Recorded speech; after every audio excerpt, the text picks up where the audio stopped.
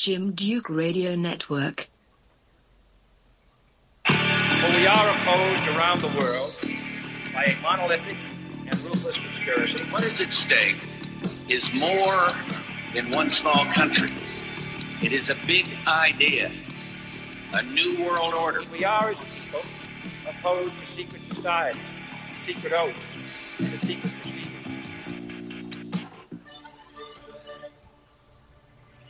Aleister Crowley has had a huge impact on society, especially in pop culture, as many model after some of his philosophies, even if unaware. The Hollywood cabal is shaped by some of his practices.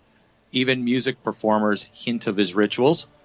Some even contend that he influenced the New World Order. What is it about this figure that's so intriguing? Well, my guest, William Ramsey, returns with us to talk about it. William is a researcher and author of books such as Children of the Damned, Abomination, and Prophet of Evil, Aleister Crowley, 9/11, and the New World Order, as well as has a YouTube channel, William Ramsey Investigates. William, thanks for joining us again to give us your insight on this subject. Jim, thanks for having me. It's great to be back.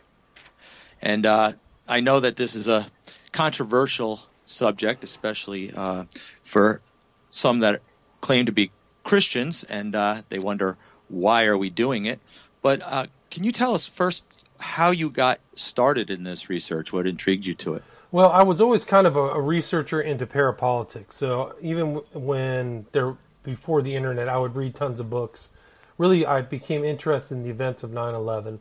During the events of, or researching the events of 9/11, I kept seeing all these numbers associated with the events, 11, 77, 93. I really didn't know the numerical significance, but what they led me to was a person by the name of Aleister Crowley. So I really wanted to figure out who this person was. He wasn't really publicized. I had known things from like a song by Ozzy Osbourne, but I really wanted to know who he was and what he thought. So I really read every biography on him I could. I really read his books, many of them. I read his Confessions, which is a autobiography, about 530 pages. So once I read that, I got a good picture of who this person was, and I realized that he was very influential, but he was also a Satanist, also a worshiper of the devil, and probably one of the most well-known one of that type in history. People are referencing him, and many of the modern purveyors of witchcraft and Satanism all know of or have studied some of Crowley's stuff. So that's really what, as a person, as a Christian, I was trying to figure out. So I really wanted to know what this person was about. And that's why I titled my first book, Prophet of Evil, because he thought of himself as a prophet of Satan. And, and I think that he really wanted to create change in the world by influencing people and influencing the culture, the global culture, really. And in some ways, he was his intentions were realized. Some people may ask us, why do we need to know about this guy? Like, what impact, or what's the big deal? How does it affect us? Well, that's a great question. I mean, how does it affect you? Because the culture that he influenced is a satanic culture, a satanically influenced culture. So Crowley believed in his dictum was, "Do what thou wilt shall be the whole of the law."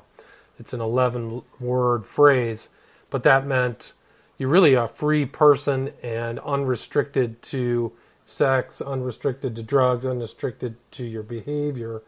And his devotees are very influential. So I think that they're antithetical to the will of God. I think they're antithetical to Scripture.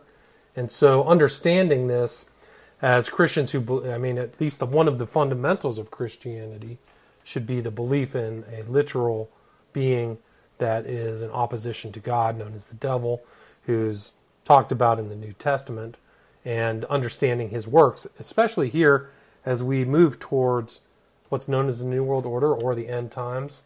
Understanding one of its chief or primary ideologues is vitally important.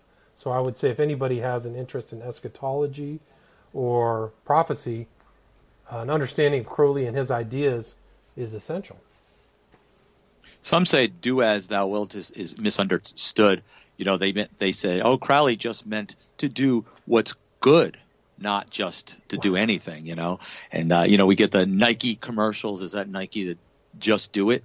And I think that was even influenced by that phrase. Just do it, do as thou wilt. Well, I would easily dispute that. I think that he really didn't, the sin for him was restriction. So he really advocated total freedom, and it included all types of sins and admonitions by Scripture and God, that things you're not supposed to do, he would advocate.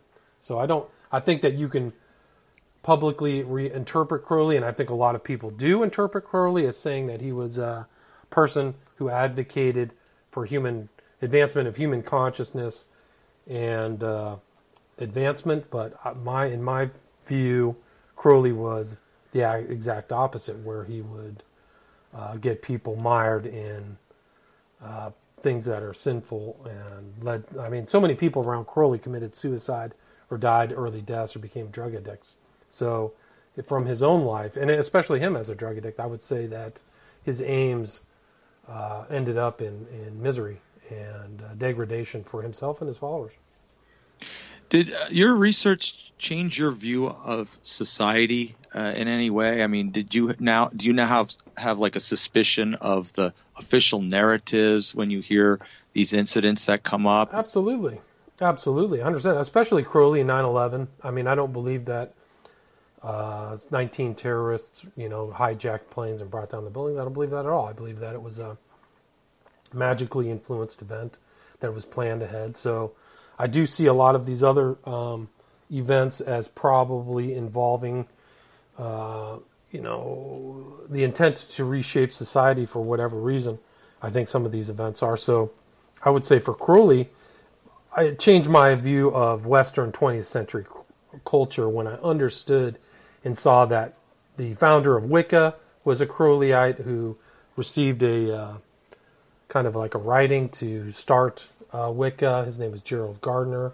I saw people like Harry Hay, the founder of the homosexual community, homosexual revolutionary. Really was the guy was playing piano at some of these early rituals involving Jack Parsons. So Alfred Kinsey, the so-called sexologist, was also interested in Crowley. So you can see Timothy Leary, a drug advocate and kind of like an illuminated person. You see all these people who were influenced by Crowley who changed society for me, society for the worse. As a side note, I met Timothy Leary here in Albany, New York. He's, I think, from Massachusetts, next state over. But he came over for a little seminar for a sit down with a bunch of students at a college, and my friend invited me there because we were dabbling into LSD then. But interesting enough, Timothy Leary boasted mostly on atheism and said that Christianity and religion is the cancer of society, not drugs. So he comes across as a scientific atheist, yet wasn't he involved in the OTO? Right. Well, that's a great question. He was actually a known member of the IOT, which is the Illuminates of Thanateros. So he is a known member of that, him and Burroughs and some of these other characters.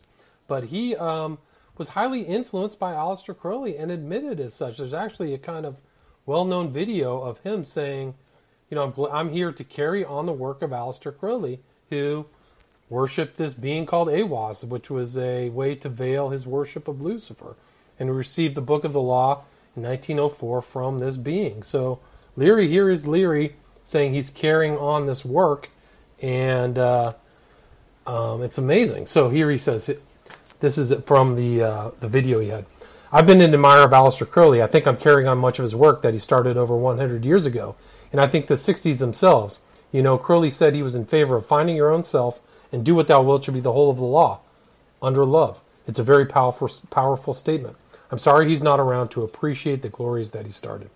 So you have this so-called professed atheist doing stuff with Crowley, but he also did all kinds of weird things, like as a supposed atheist, he was throwing Crowley's sticks, these sticks that were from China that basically helped you tell events and what was happening. So he actually had Crowley's belongings in his possession. He believed that his life was kind of synchromistically linked to Crowley because he was in Algeria in the same place Crowley was at the same time. He was an advocate of drugs, which Crowley was a huge advocate of drugs. The sticks that Leary threw were called the I Ching sticks that he actually owned. So, and you see this guy that Leary is actually involved in social change, much like Crowley was. So an advocate for this kind of illumined social change, whereas Leary and Crowley. Isn't that something, how they mask themselves as atheists? They come across as though they're pop culture icons, and I'm talking about Leary now, and advocates for turning on and tuning out or whatever, and enlightenment. Yet he was an occultist, and a lot of people don't know this about some of the background of these people that claim to be atheists or scientists and such. They're largely, we find, interested or mentored by people like Aleister Crowley. Yeah, it's remarkable. I think it's largely a secret, and I think that was why I wrote this book, is that the secret influence of Crowley, or the emphasized influence of Crowley, is something I think everybody should know. So why? So we understand a little bit about him. Can you tell us, I'm sure he wasn't brought up in atheist or satanic families. Can you tell us about his upbringing? That's a great question. So Crowley himself was brought up in a group called the Plymouth Brethren. It was actually kind of the exclusive Brethren. They were a subset of a group by a religious figure whose name escapes me right now, but it'll come from me. But he basically thought that he grew up in a very strained environment. He was, his father died when he was 12, but his mother took over his education, and he made a decision at a certain point that, I'm going to rebel. And his mom called him the Beast, and that was something that he identified with. He said he was fascinated by mysteriously prophetic passages, especially those in Revelation. He said he preferred the dragon, the false prophet, the beast, and the scarlet woman as being more exciting, and he reveled in their descriptions of torment. So he said he identified himself as the beast, whose number is the number of a man, 666. So most kids grow up, maybe having a little bit of rebellion to their parents and getting into drugs, getting into a little trouble. He actually had this intent to rebel to the point of evil. I mean, absolutely. Here's another of his writings. He says, "I could not dismiss the falsities of Christianity with a smile. I was compelled to fight fire with fire and to oppose their poisoned poultices with poisoned daggers." That's a little extreme. Yeah, here it goes. I was not content to believe in a personal devil and serve him in the ordinary sense of the word. I wanted to get a hold of him personally and become his chief of staff. Wow. So most kids just want to rebel and, maybe dabble in some of the world. And he had a total extreme view, I guess, of his rebellion, didn't he? He did. And the person I remember was John Darby. Right. In the 1830s. Yep. Right, exactly. So his parents were followers of Darby, who was kind of famous for dispensationalism. Yep. Didn't he have a fulfillment that he thought he was going to fulfill? You mentioned that fulfill revelation of the dispensational doctrine. He thought he was. Now his mother dubbed him. Yeah, his mother dubbed him the Beast. Correct. At first? Correct. When he was being bad or whatever. So that's how he identified with it. And he wrote... and he just went with it. I think that's just what became his identity, yeah. There was a world's tragedy, which was something he wrote where he was talking about his mother and how she always was talking about cold-boiled Jesus with her friends, and he really rebelled against it, and he became... an antagonist. He was really an antagonist of Christianity his whole life. Do you think this is like an excuse for some to say, see, that's why I don't really want to press my religion on my kids and my children or why people say this is why I'm rebellious the way I am, because my parents put it on me. I mean, do people use that as an excuse, and probably taking his lead in that excuse, huh? Yeah, sure they do. I think that he was part of that kind of tradition, is they rebel against the strictures of their Christian upbringing. But he was an interesting guy. I was like, he had all kinds of excuses for that. So here's another one of his quotes. "The forces of good were those which had constantly oppressed me.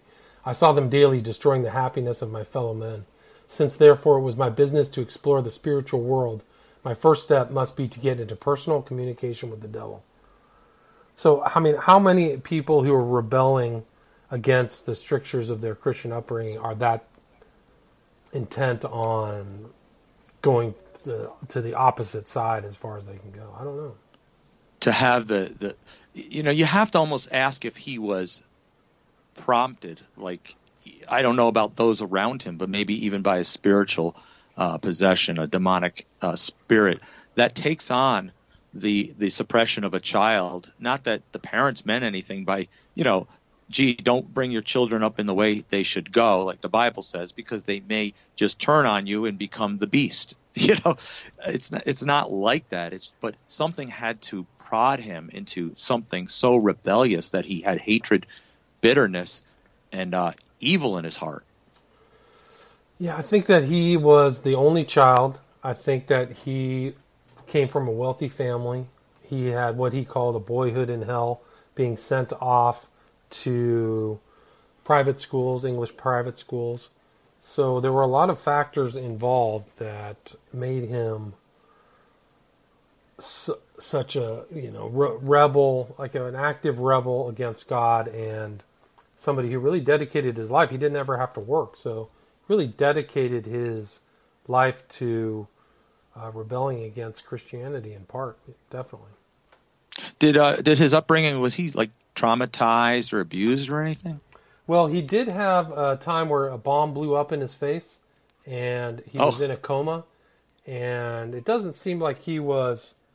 it doesn't seem like he had severe punishments at the schools, so that was... And he almost actually died in these private schools where he was constantly harassed and bullied. So he had a...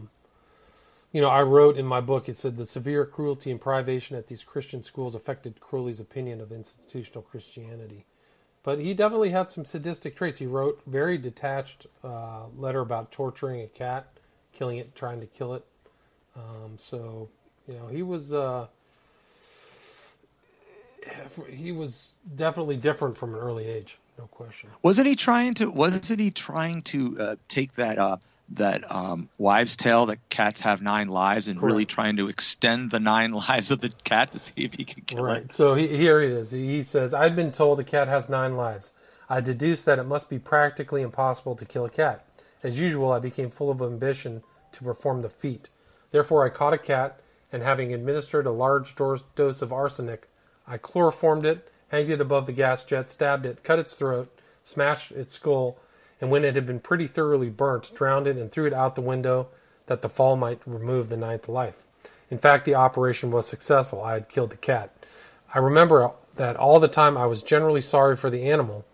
I simply forced myself to carry out the experiment in the interest of pure science." Pure science and desensitizing of conditioning his mind to actually, wow. Most kids go in the bathroom and smoke a cigarette. That's their rebellion. He goes and slaughters a cat.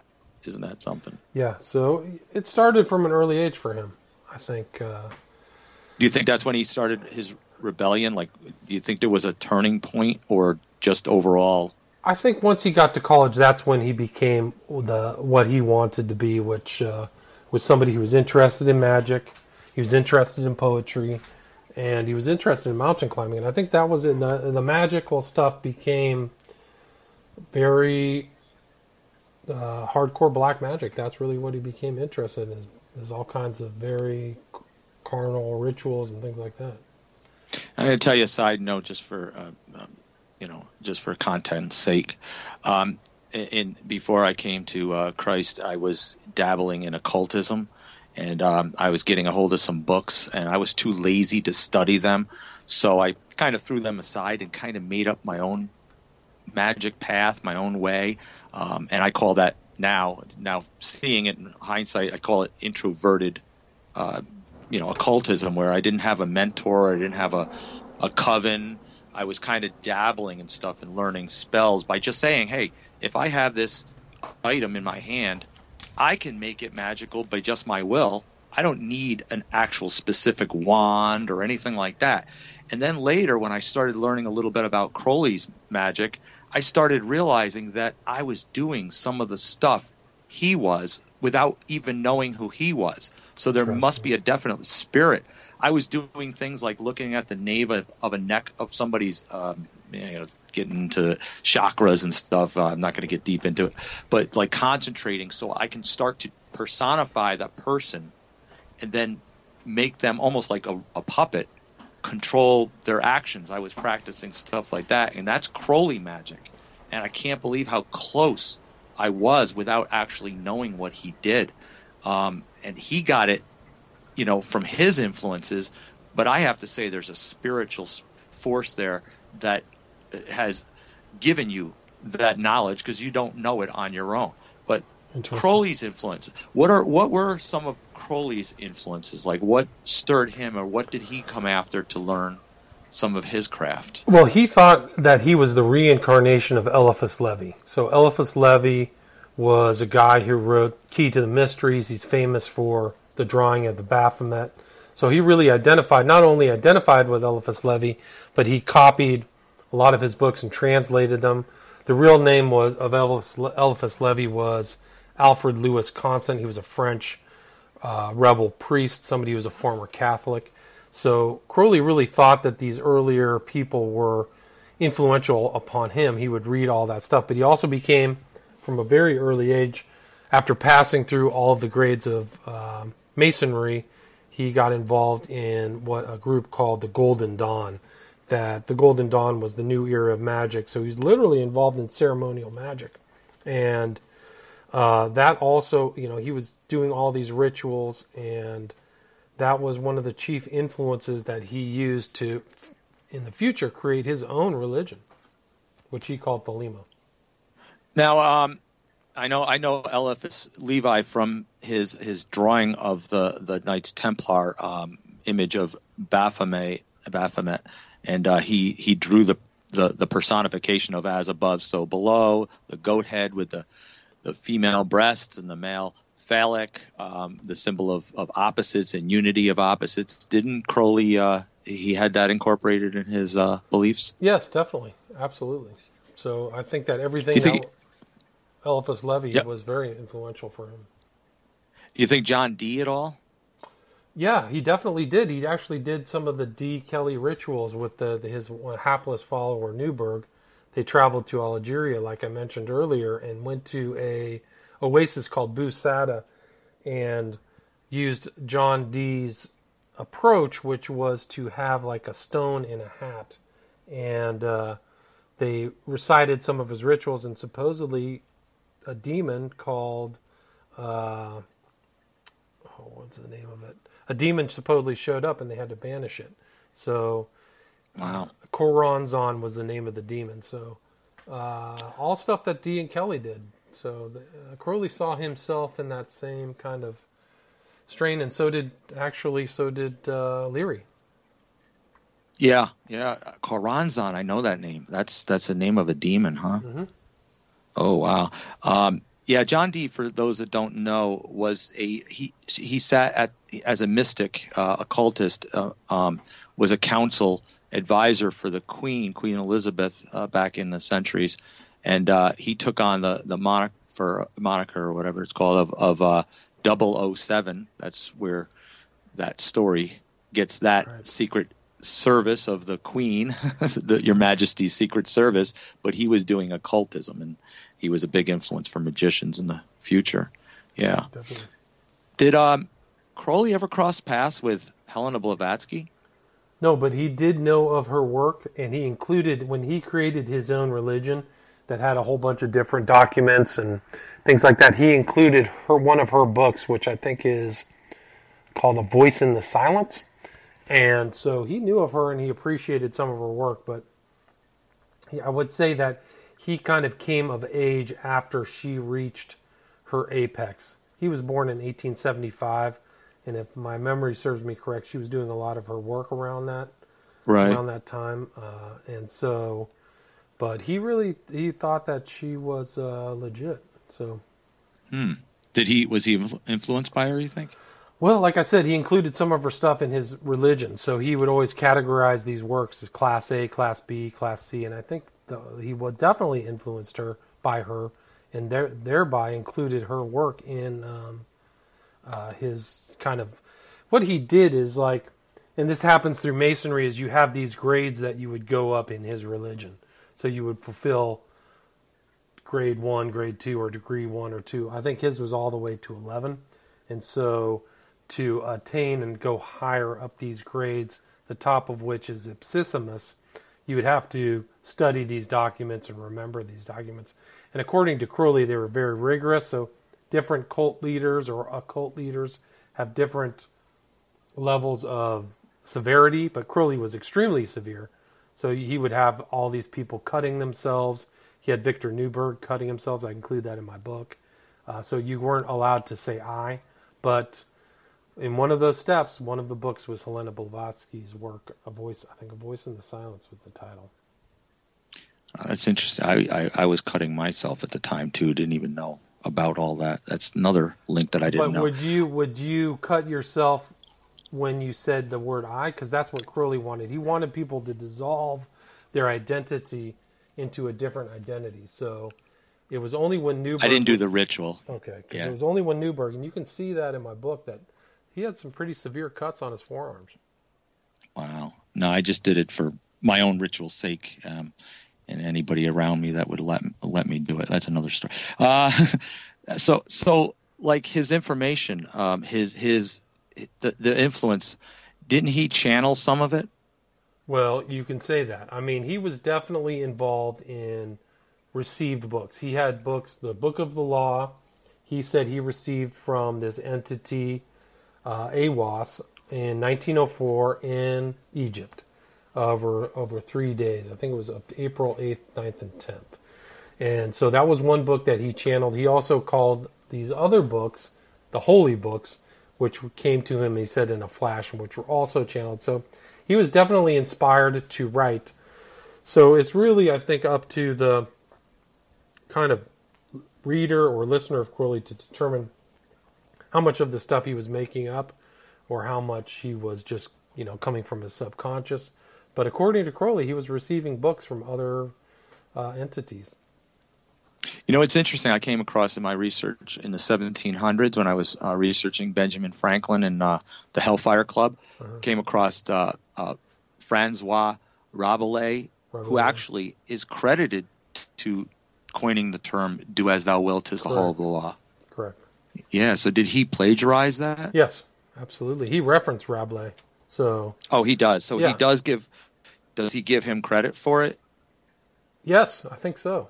I think he knew that that's where it was from, and I guess in that book by Rabelais there was some ideal community where people were totally free.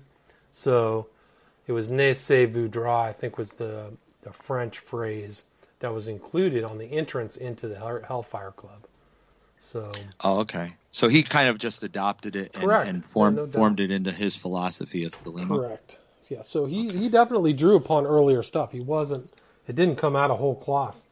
I think that he tied as much of his work to the number 11, so he was involved in numerology, definitely 77. And he was clearly always doing Kabbalistic analyses of words and letters and things like that, which is how he came up with the number 93, Gematria, correct? Yeah, Gematria, yeah. Wow. So let me ask you this, and this is probably a question that comes up for you all the time. Was he really as dark and evil as as is claimed? Is this a reputation he got or relished on, or was it an exaggerated drama to gain attention and respect for himself? Great question. I do think that he exaggerated stuff to gain attention for himself. He would always have these ridiculous public utterances whether it was in front of the Statue of Liberty in New York, where he lived for a time during World War One, or in front of the obelisk of, I think it was Cleopatra in London by the Thames. He would have these ridiculous things. But I think if you really look at all of his teachings, he actually did have references to child sacrifice. And in some of his writings, it was literal pedophilia. So I believe that he thought that his religion would allow these very evil, very malevolent things to be permitted. So I do think that, and I think he said in one of his things, I know for certain that my Lord will be enthroned on the earth. So he was looking forward to Satan being enthroned on the earth. He was literally a Satanist then. I mean, absolutely, no question. The left-hand deity worshipping. No doubt. He just, the thing is that he was sharp enough to describe. I mean, remember back then it was illegal to be into witchcraft or the occult. So he didn't have a choice. If he didn't want to be arrested, he would have to shield things through coded meanings, much like the Masons did. So once you've realized in one of his writings that Aiwass is Lucifer, I think he has this one paragraph that is very telling. But there's no question that that's what the story is, and that's how the Book of the Law, the foundation of his religion, was received. He said it was received by Aiwass. Wow. It was like almost channeled from Satan himself. Right. Wow. Right. So that's what he's claiming. That's what he's claiming his authority. And I believe that he integrated and inculcated into his religion all types of esoteric, occult stuff from all around the world. That was kind of his goal. So did he sacrifice children and conduct pedophilia? And we hear homosexuality. I had a guy argue with me one time when I mentioned that. He says, do you realize that's just a reputation he got? He sponsored orphanages, I'm told. No, that's false. Totally yeah. False. But he was a terrible parent. He didn't care about kids. And there's no question that he advocated homosexuality.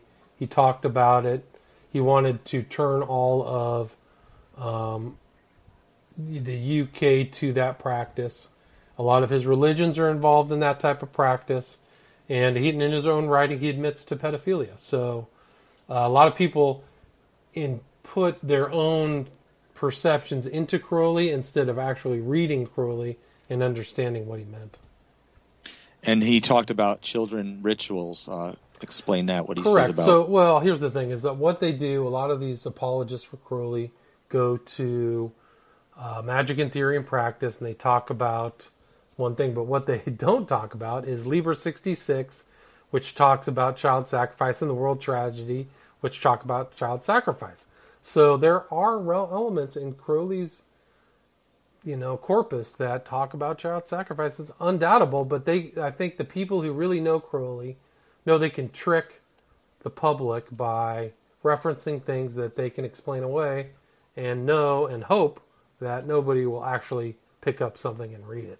So all you have to do to figure out Crowley advocated child sacrifice is read Liber 66 or the World's Tragedy. Wow. And he talked about the younger the child, the higher the power of the energy. Right, exactly. So that's from Magic and Theory. Yeah. So I mean, he talked about it in a very intellectual level. He said that all magical practice is dependent upon the energy within the animal itself, and the highest working, the most energy is in a young male child of perfect innocence. Now, people want to know why we talk about him and the influence in society. They say that's their world. Why do we have to get into their world? Why do we have to care? After seeing pedophilia being expressed in our society, Jeffrey Epstein, and maybe Jeffrey Epstein and such, even we get reports of those in the Vatican that are practicing pedophilia and child abuse, sexual rituals. We have to say, and the Illuminati, of course, who do it on their own children, we have to say, were they influenced by Aleister Crowley? But nonetheless, they all practice those same routines. So whether Crowley is getting the influence, the forerunner of the influence or came up in ancient times, Crowley definitely incorporated into his philosophy sexual magic and put a K at the end to differentiate between stage magic, right? Right, correct. K being the 11th letter in the alphabet. Oh, I didn't see that tie. Wow, he Right, had a lot of just 11. tons of 11s. Yeah, tons of 11s. Oh. By the way, I just put out my new movie, Occult Hollywood Volume 2, where I talk about all the numerology that's involved in Hollywood that you see without really knowing, particularly Kubrick, whose monolith, the mysterious monolith from 2001, is exactly 11 feet tall. And in Eyes Wide Shut, the sex magic scene, there are 11 female servitors. So Kubrick himself understood the primacy of the same numbers that Crowley understood the same primacy of. Wow. I want to talk a little bit about the numbers in a second.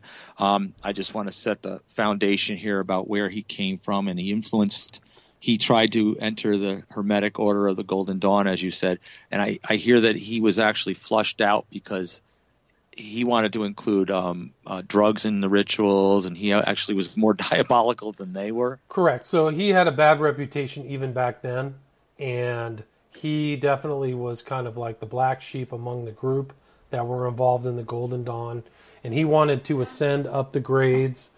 And actually, the well-known poet Yeats was one of his antagonists, and he had kind of an actual kind of street battle with William Butler Yeats in the spring of, I think it was 1899 or something like that. Yeats said, "A mystical fraternity is not a moral reformatory." So he knew that Crowley was kind of bad news. Anyway, he went to go up the grades, and then they had a fight, and so he actually published these secret documents, and there's a lawsuit that's recorded between the owner of the real copyright of these magical rituals and Crowley, who sent it out, and the judge thought it was highly amusing that there were two believers in magic in a lawsuit together. So.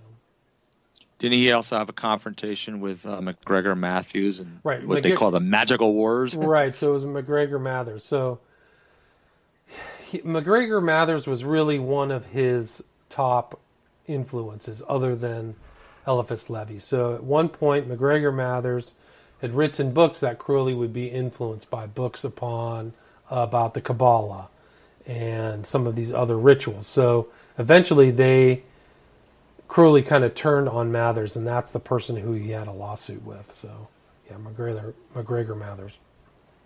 So he branched off and started his own, was the AA his? Right, so it was the Astrum Argentum was really kind of his first, it was his kind of first group that he was involved with. It was a group that you could basically be somebody who would write about, you could write him and you could be a follower. So the AA was really the start, and then he became involved with the OTO.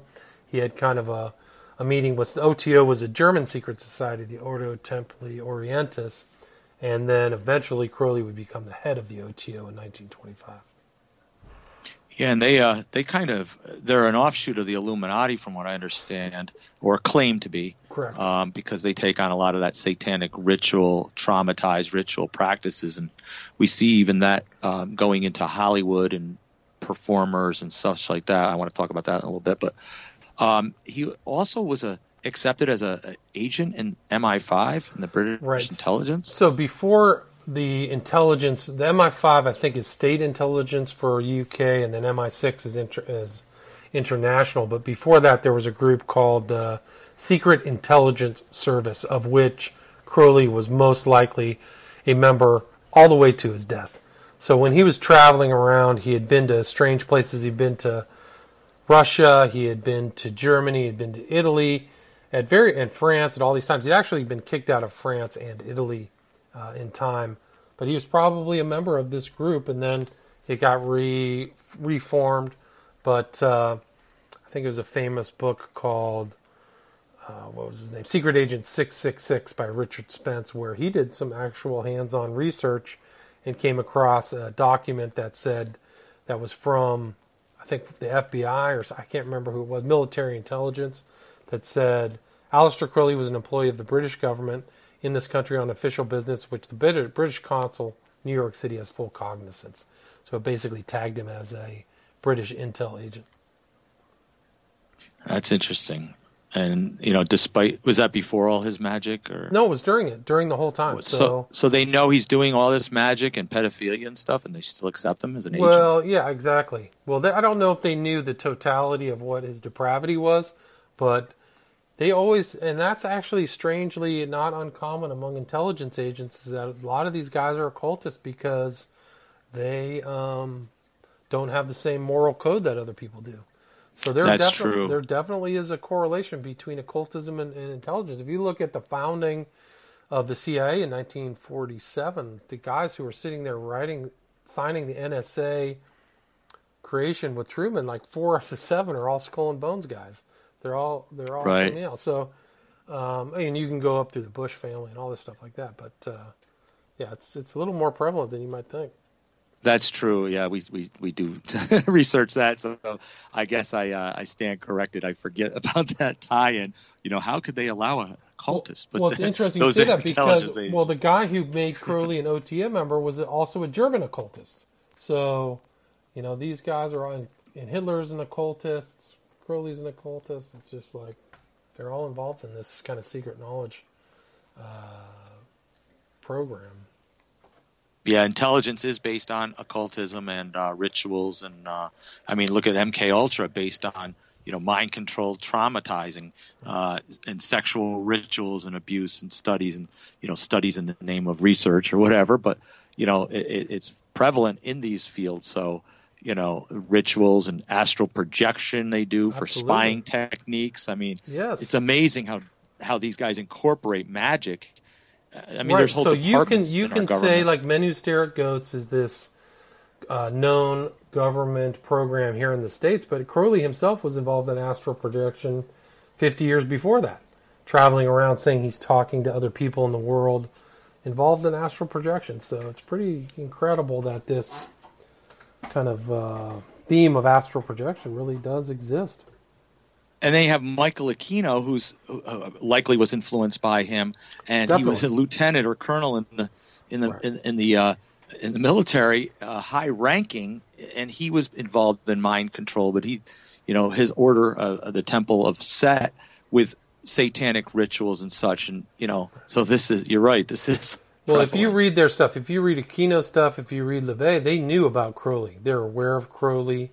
They've either digested him. They knew of his followers in Northern California where they were set. And Aquino himself wrote an interesting military paper called Mind War. I think it was from, what was the name of it? I can't remember the subtitle, but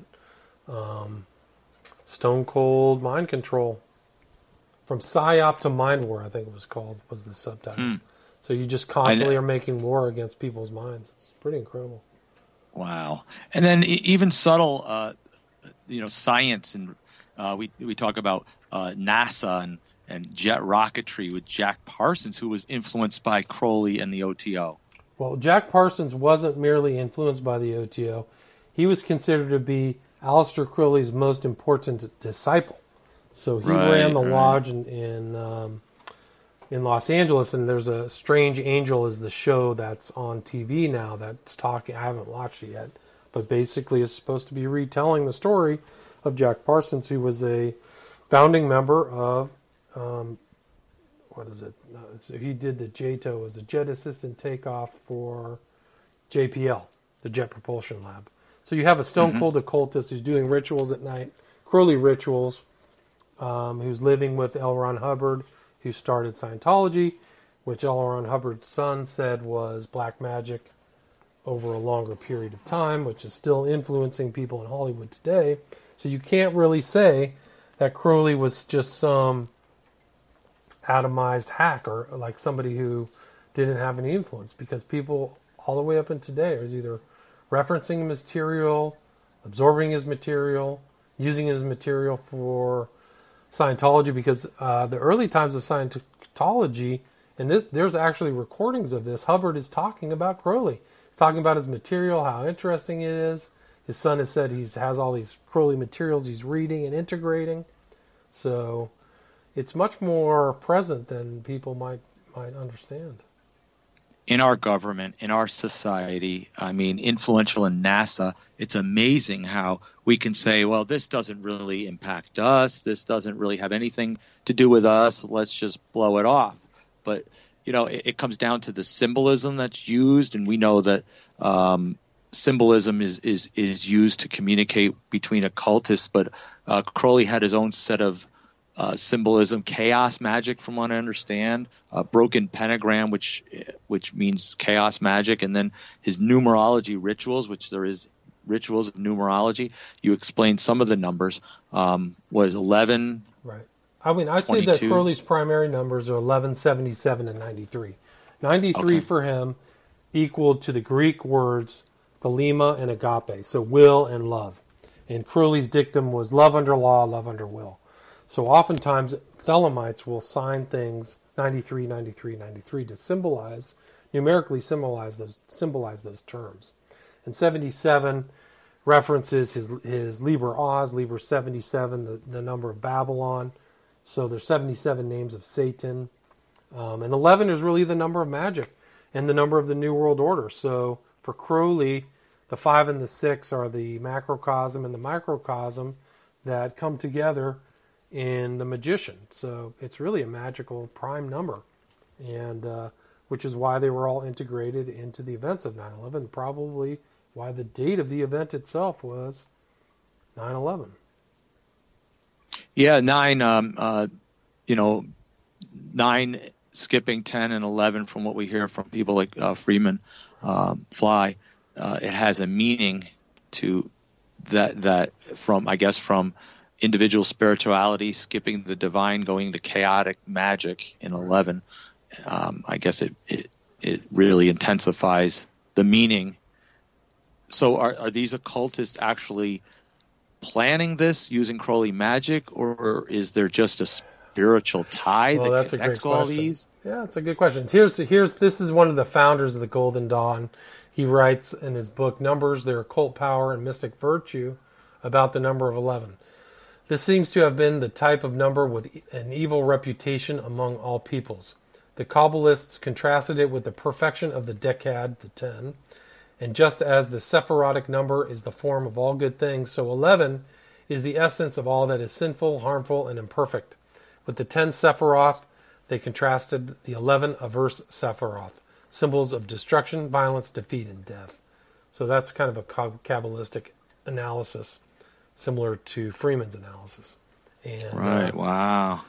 I mean, I think the thing is that if they are really high-level occultists, I don't think they have a choice but to follow this. Kind of like if as a Christian, you don't have a choice but to follow the meaning and doctrines within Scripture or within the New Testament. So Christians themselves have numbers, Ephesians 6:12, John 3:16.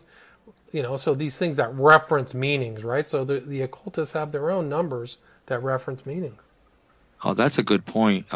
People ask me, why do you have to know the numbers? And I explain it to them. I didn't even think of those references. Like we have, 3:16 automatically reminds us of John 3:16. God so loved the world, He gave His only begotten Son. Yeah, and Ephesians 6 with the wrestling, we wrestle not with flesh and blood. Right? So.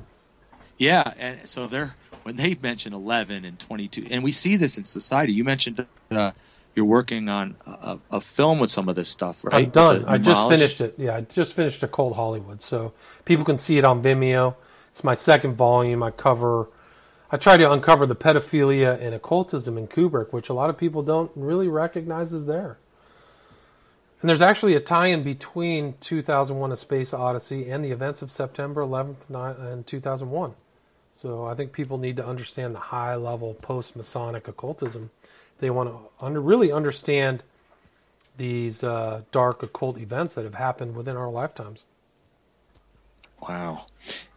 And he branded women with his mark of the beast, from what I hear. So Crowley, like we talked about earlier, he identified with the imagery of the Book of Revelation, the beast, the scarlet women, and all this stuff. So when he had a woman the women seemed to have some kind of magical sensitivity or something, that where they were more receptive. So when Crowley's life, these women became like, he called them his Scarlet Women. They were his magical partners. And so every one of his Scarlet Women, I think there were a total of 9 or 10, I can't remember, in his lifetime, he would take a literal brand with his mark of the beast, which was a conjunction of all the planets together. So Crowley created his literal mark of the beast, and he would brand them on their chest. Do you think that's where this Nexium Keith Raniere got that from? In part, it might be. It might be. I actually thought that. So he might be involved in this branding kind of like Crowley did. Did you know that Keith Raniere would tell his followers that he was Lucifer? Oh, no, I didn't even know that. Yeah, you can look that up on Frank Parlato's website. But yeah, he was calling people, I'm Lucifer. So he was very much into the occult. He knew Scientology. A lot of the stuff involved in his cult was directly referenced in Scientology. Do you know his office is less than a mile from where I grew up? No, I didn't know that. So you're close to Albany or somewhere up there? Yeah, I'm in Albany, yeah. Yep, it's in Colony, a village in Colony. It's right down the street from my dentist's office. Well, there's a lot of suspicious stuff that happened with Raniere, but he seemed to really be knowing about this kind of cult behavior. He really knew it. Must have been influencing him, you know? That's the scary thing, is that a lot of these guys, they don't tell you that they're influenced by him, but you have to kind of figure it out on your own volition. Oh, it's easy to see the ties once you know what you're looking for, like we're explaining. Good point. You know, now people should be able to kind of see some of it in society or in their favorite movies, or, you know, with looking at numbers. And right. Look at, I was talking to the guy the other day, Harry Potter is full of this numerology. Harry Potter, two together, his name is an 11, his wand is 11 inches long. It's all there. Oh, wow. Yeah. I knew it had steeped in occult, you know, numerology and such, but I didn't know about the 11s. And well, Harry Potter, right, is a 5 and a 6 letter name. So just like we talked about before, the 5 and the 6 come together to make the magician. So Harry Potter, as a little kid, is like the budding magician. And there's many writers and Hollywood producers and such influenced by Aleister Crowley. Absolutely. I mean, I talk about in my new film, I talk about Polanski, who clearly knows some of the stuff. His film, The Ninth Gate, includes some of Crowley's Marriage of the Beast and Scarlet Woman ritual. So there's very overt things. There's 11s in his movie, The Ghost Writer. So it just suffuses people like Polanski, Stone, Oliver Stone. People probably be surprised about. Yeah, it's definitely there. Once you keep an eye open for it, you'll see the numerology. It's pretty shocking. Well, we got Jay-Z openly having a shirt, "Do as Thou Wilt." I mean, is he not that obvious or what? Right. And you have this other guy, Ab Soul, who's apparently, a well-known musician who has "Do What Thou Wilt" on his back. He put a big tattoo of that. So, African-American guy loves Crowley, yeah. And he influenced Manson, influenced the Beatles, the Doors, Black Sabbath, right? Ozzy. Right. I mean, all these guys seem to know Crowley. It's pretty incredible. Jim Morrison, one of their albums, they're sitting on a bust of Crowley, and Jim Morrison has his hands right on top of Crowley. Wow. And even Crosby, Stills, and Nash, I guess Crosby once said that we love the performances because it's a place that you can mesmerize and cast a spell on thousands of people at once. Didn't know that. He says things like that. And then, you know, the Grateful Dead, obviously with the drugs and the LSD tied in with Leary, tied in with OTO, tied in with Crowley. And also their members were members of Bohemian Grove. Right. And they were CIA agents as well. Yeah. It gets incredible, man. I mean, I've heard the story that Leary himself was either a CIA or FBI mole. Yeah. And, you know, Lady Gaga with her persona and stuff, and then she comes out with a perfume of supposedly synthetic semen and blood, I guess. And we know that she visits Marina Abramovic. Right. Do you know that? Right. Do you know that house is about 20 minutes from me too, or not 20? It's about 20 miles. her cottage is 20 miles from So are my you house. saying that Abramovich lives up there? Yeah, she has a cottage in Columbia County, next county over from me. That's crazy. I've been by her house. You know, I haven't seen it from the road. It's hard to see, but I guess it's shaped like a pentagram. And I'd I love was to wondering, see a picture of that. yeah, it's pretty fascinating. I can tell you how much she bought it for and everything. I did a little research on it. How much But did anyway, you that's buy not it for? relevant. It was at the time. I think it was. I'm trying to remember. I think it was like $900,000. Oh man, so she has a ton of money. Yeah, somehow it has like 4 bedrooms. I think. I can't remember now. It was actually I saw it in New Yorker magazine, and when I was reading it, it said her house is in upstate New York, and I never knew it. So I looked it up, and lo and behold, the stats, the real estate stats, are right there. So looked it up, found out where it is. It's on Route 66. Well, that makes perfect sense. That's what she probably knows that. So 66 is divisible by 11, right? The last time I revealed this, I had my car window smashed in, so I don't know if that was relevant or. You never know. Or Go not, read, I if better you be want to careful. really have a bad day, go read Aleister Crowley's Liber 66. The child Yeah, sacrifice see? is right there. It says the blood will cover the temple like wine or something like that. So Yeah, he did. I'll look it 6 up. is where his number. I wonder if 11's really we where the prime number. It actually comes from the Book of the Law as well. The Book of the Law. Oh says yeah, 11 is our number. So interesting enough, when nowadays, I mean, we don't mean to make light of these incidents that come out, these traumas that come out, like the Texas shooting recently, but me and my friends often take a look at the first reported numbers and the divisions of of what they express, and you'll see the numbers 18, which is a 3 6s, and then you see like 22 shot, and it's deliberate, the numbers they use, and 22 reminds me of 11 and 11. So I wonder if it's part of Crowley rituals that had sparked the triggers of these incidences, Right. Okay, so here's a reference to Liber 66, line 21:1. Then again the master shall speak as he will soft words with music, and what else he will bring forward the victim. And also he shall slay a young child upon the altar, and the blood shall cover the altar with a perfume as of roses. Wow. Yes, it's right there. And then like I said, you get the Lady Gaga perfume with semen and the ritual perfume. Right, and then Abramovich's spirit cooking that ties into Yep. Podesta, who was the chief of staff or the campaign manager for Clinton. You think that that's not all connected? I mean, if anybody thinks that's not all connected, they're very naive. And a lot of people don't want to see the connection, so they tell us to turn it off.